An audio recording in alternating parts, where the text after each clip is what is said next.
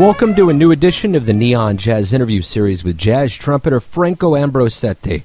He was born in Lugano, Switzerland, and is the son of Flavio Ambrosetti, an alto saxophonist, bandleader, and bebop pioneer in the European jazz scene in the 40s.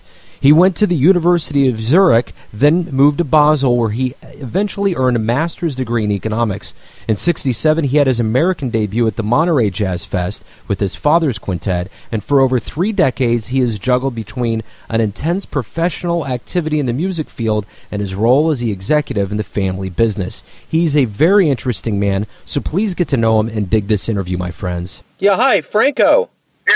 It's Joe Domino in the United States, Kansas City, Missouri. Yes, I can hear you. How are you, sir? Fine, thank you. Nice to hear you. Nice to talk to you, sir. Thank you for taking a minute out for me today. No problem. It's a pleasure. So, I'm going to go ahead and start off here and ask you, what has been going on with you lately? Well, I just was in New York not long ago. Toward the end of January, I did a record for my 75th birthday, which was a kind of party at a two-system studio in Brooklyn.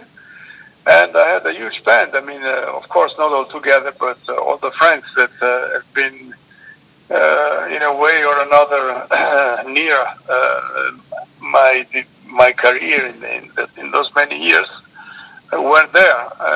So it was, I started to name them. We had Kenny Barron, we had Buster Williams, Terry Lynn Carrington, as well as Jack DeJohnette. They were also playing a duet together. And then I had Randy Brecker, John Scofield, my son, Greg Osby, and myself. That's about it. I had 2 more Italian pianists. They came on purpose for. They were in New York, but they were coming into the studio on purpose for that. And this is Dada Moroni and Antonio Farao. I forgot one. I forgot Uli Kane, who is also playing one song on that album that will be released in, I guess, in summer. Right on. That's perfect, man. That sounds like a great trip. Talk to me about your childhood in Lugano, Switzerland, growing up. Your father, Flavio, was a very noted musician, band leader, bebop pioneer. Talk to me about growing up and how you got interested and so into jazz. I grew up in a family where the only music we were listening to was jazz. In fact, I had in my life 2 choices. Either hate jazz or become one of them. And the second choice was easier for me because somehow I inherited some of this DNA that my father had, which contains a lot of blues and jazz. And so it was easy for me to become a musician. I never had any problems in understanding anything of what concerned jazz. And even trumpet, in fact, is a difficult instrument by itself. I have a very good relationship with the trumpet too. Of course, sometimes I have problems with my chops like anybody else, especially trumpeters. But generally speaking, it was an easy approach to me, and it was a natural way of growing up. I remember Toots Tillemans when he was departing for the United States, because he had been hired by George Shearing as a guitar player, of course. At that time he wasn't playing, he was playing, but nobody knew that he was playing harmonica. I remember that he was amazed. I was 10 years old, and he was asking me, why don't you sing some people? So I was singing all the Charlie Parker songs from Now's the Time to O'Brien or whatever. I just knew them because for me it was the easiest thing in the world. And for him, who was from a different generation, he couldn't understand how it could be easy for a kid to sing something so complicated with like Charlie Parker's compositions. And for me, it was not complicated at all, because it was what I was listening since I was born. As easy as that. It just went into my ears. That's it. Well, with that in mind, since it was so easy, was it a natural fit for you to be on stage when you started out in '61 with Romano Mussolini? Yeah. What was it easy? Exactly. Was it easy for you to get on stage? Was it natural? Well, yes, it was very natural. Besides the fact that I was very anxious and very nervous, and was the first time on stage, because one thing is being at home and playing by yourself with records, and the other thing is being suddenly in front of a lot of people that know what you're supposed to do. Yeah. And there I was afraid. That was the first time. But after the second note, it was already okay. So over your career, you've put out 26 plus albums. You've been featured on 50 as a special guest. You played with all kinds of people and evolved so much. How do you feel about your career? How have things gone for you? Well, I think I was a very happy musician. I had a very happy life. I had a very happy in the sense that I had absolutely no problem at all in contacting all these great guys that in fact were professionals. I was, as you probably know, I was also an industrialist, and I graduated in economics because I have a master in economics. Yes, we had companies and landing gears for airplanes, also McDonnell Douglas, American companies and others. And I became eventually the CEO. And but the fact that I was working for my own company, from the family company, it is very easy then to get out and have the possibility to play. And of course, not as every professional musician, I didn't have to play 250 concerts a year. I was playing some 30 or 40, that's all. And I still do the same, even that now I sold all the companies and I'm basically playing only music. But I think that 30 to 40 concerts a year, including some tours and the recording, it's enough. And that's my, let's say, my rhythm. And I go like this. But I could do it also then when I was responsible for managing the company. And that's it. So I did only, I did two professions, basically. But it is possible to make two professions. I mean, there are lawyers there. They can play also an instrument. The problem is that most of the time they dedicate more time to the profession because they have to earn money and then to music. And I dedicated a lot of time. I mean, I've been practicing every day all my life because trumpet is not an instrument that you can live by sight. After a week, you are gone. I mean, you have to start all over again. So that's it. So did playing music make you a better businessman? Did they both kind of play off of each other? Were you happier as a businessman being a musician? I think so. I definitely think so. Because basically, the creativity is very important in both fields, business as well as music. Being creative and having fantasy and being enthusiastic in what you do, both things, that's probably what takes you far. And I think I became a better businessman because I was a jazz musician. And probably I also became, not musically speaking, but I mean in the managing of a career, I became a better jazz musician from that point of view, from, if you want, from the bureaucratic point of view. I became a better one because I had knowledge on how business goes. So, over your career, you've been fortunate enough to play with the likes of Kenny Barron, David Sanchez, Michael Brecker, Phil Woods. What did you learn from these guys? They have a wealth of experience. What did you learn from them? I learned a lot from them, especially from Mike Brecker. I always been, my first idol was, of course, Clifford Brown. And I belong to that school still. But a little bit later, I found out that John Coltrane was a very interesting guy. And I started to copy all the licks that he was doing, although on trumpet it's very difficult. The only guy who succeeded playing in this intervallic kind of stuff was Woody Shaw. And we were practicing together when he was living in Paris. This is one of the things I wanted to tell you before, but I forgot. At that time, in the 60s, between the end of 50s and the beginning of the 60s, most of the best American musicians were in Paris. Art Taylor, Bud Powell, Kenny Clark, Donald Byrd, you name it. I mean, Dexter they were all there. Johnny Griffin, they all left the States, and somehow they were living in Paris. And of course, for us, it was like going without paying any charge to the university every time you would play with them, you see. And then you grow. When you are 20, 21, 22, you learn fast.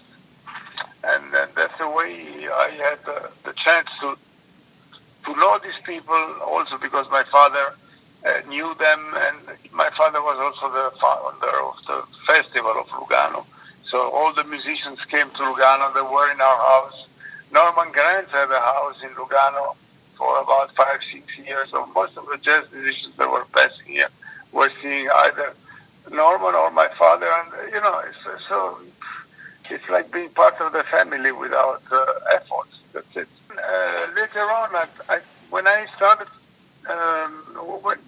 let's say, to do the big festivals, after I won the first prize in Vienna as a trumpeter, where Randy became second and I was first, and we still are very good friends, Randy Brecker and I. And after that, I started frequenting the big festivals like Berlin and so on. All these guys like John Scofield, when he was there, he was very young, and I was young too. He wasn't known at all. I mean, you meet these people when they are just starting or just at the beginning of their career. Then they become the top stars, but you're still friends from them, and then from that time. So it's quite easy to call them, and I mean, if they appreciate the music you do, then they play with you. It's that simple as that. I'm really glad you brought up the John Coltrane American connection to Europe. I've always been interested to ask those that live in Europe, why has it been throughout the history of jazz that Europe has been more, there's just been a bigger, more devout fan base, and musicians want to go there? Why is that? Being someone that lives there in Europe and comes to America, why is that? They found in a way that in Paris, especially at those times, there was this club called the Blue Note. It was long before the record company existed. And I think they lived better here. There was no hassle being a black guy, all these things that in the 50s and 60s in the States probably made a difference. Not today anymore like it used to be, at least not in New York. But at that time, I think it was one of the reasons that took them here. And they were treated very well, and that's why Paris was really a center for all these Americans, and they stayed there for many stayed there over time, like Kenny Drew and those guys. They were staying. Later on, they moved to Copenhagen or Stockholm, and I mean, they went to Scandinavia, which is a very open country. I mean, was at that time. Now with the immigration, everything has been changing, but at this time, it was like this. So I guess it is really a life choice. Johnny Griffin, he had a castle in France, and he was spending most of his time there. And after having had a very successful career and probably enough money, you could afford to stay in Paris. And since a lot of your friends are there too. So it was a kind of movement that lasted about 10 years. And then a couple of guys died, and some others went back to the States. And then since then, it never happened anymore. There's so many important guys, musicians, really, I mean, inventors that did jazz what it is today, that they were coming to Europe, that didn't happen anymore. Some guys are still around here. They come and maybe they come and go. Keith Jarrett, he was for 2-3 years in Switzerland, but never as long as this bunch of big stars in the 60s. We were lucky. Absolutely. So let me ask you this. Why do you love jazz? I have no idea. It's part of my life. It's like asking me why my heart beats. I don't know. It does. It's my life. It's my life. Yeah, absolutely. Hallelujah. So let me ask you this. You've had a great career. You've done so many things. You've performed in so many places and had such a long road. How do you want the world of jazz to remember you? I know you're not finished and you still perform and you're still doing it the right way, but how do you want the world of jazz to remember you and what you've done? It's a question I never asked myself. For the main reason is that whatever answer I would give, it wouldn't probably be the right one. I just wanted to be accepted as a musician, like many others that try to do the job as good as it can. I mean, I'm a professional in music. I've been a professional also as a CEO, but there is a big difference between America and Europe, where America is somehow much more free toward somebody who does two professions. Yeah. If you do two professions and you go to the next board meeting and you tell them that you are a jazz trumpeter, they look at you in a strange way. And the same thing goes with the critics that look at you and say, "Oh, but this guy this guy runs a company. I mean, how can he play trumpet?" In the States, it's totally the opposite. If you have success in one of your fields, jazz, for instance, and at the same time you have also success in the other field, which is business, you are a better person, not a worse one like here in Europe. And I have a very good example for that. When I was playing at Bradley's for a whole week in 1992, it was, or 93, something like this, I had to go to Missouri, I had to go to St. Louis, to the McDonnell Douglas, because I had to sign a contract that for landing gears for F-18s that are still around. The ones we made for them, we made 400 landing gears. And everybody knew in the club where I was playing at Bradley's, everybody knew, all the guys that were there. I was playing with Otto Moroni, but there was Big Goodwin on drums and Kenny Washington on... anyway, everybody knew, and the owner, the lady that owns, I forgot her name, and she was a very nice person and apparently very stingy in a way. And I asked if I could leave a little bit before, instead of doing 3 sets, if I could do only 2. And she said, yes, okay, because I had to get up early and go to St. Louis. And she said, but you'll be here tomorrow at 9:30 when we start the first set. Yes, said, of course. When I came back, and everybody knew I was going to get $1 million contract, or not. I was going to sign, but it wasn't 100% sure. And when I came back and I had all my files with me, it was like 5 kilos of paper with terms and conditions and all these things that you have to sign in the United States because of the legal system that you have. And I came into the club, they look at me, and she opened a bottle of champagne because she understood that my business was successful. You see, this would never happen in Europe. Wow. They would look at you in another way and say, oh, this guy, my God, yes, why does he play trumpet? You see, here it's a different culture here. Here, to be considered a serious musician, you have to starve and you have to be poor. Otherwise, if you drive a Ferrari, it's difficult that they consider you a serious musician. Although Miles had a Ferrari, he had 2. Yeah, we can learn from America and those things a lot. That's interesting. My final question for you is this. Speaking of learning, what has music, being a musician and loving music, taught you about life?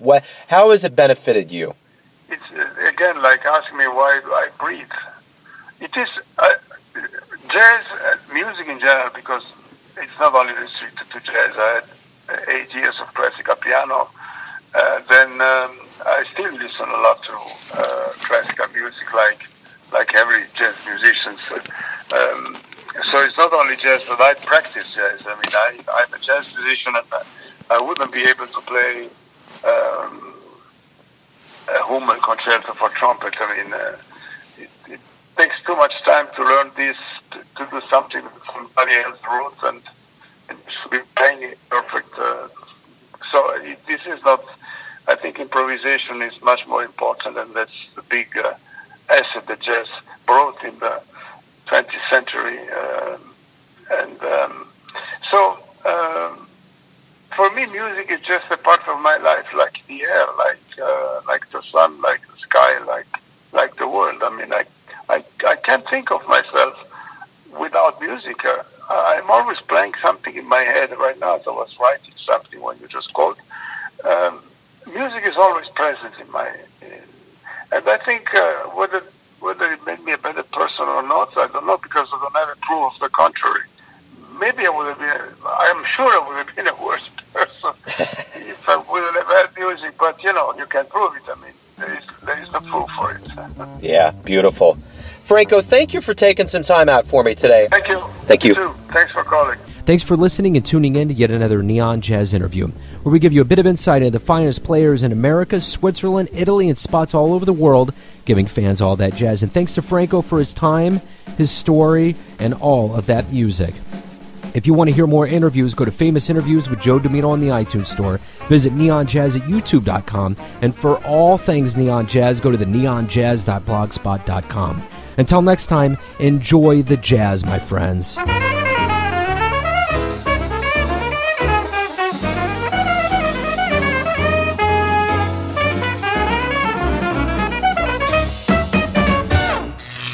Neon Jazz.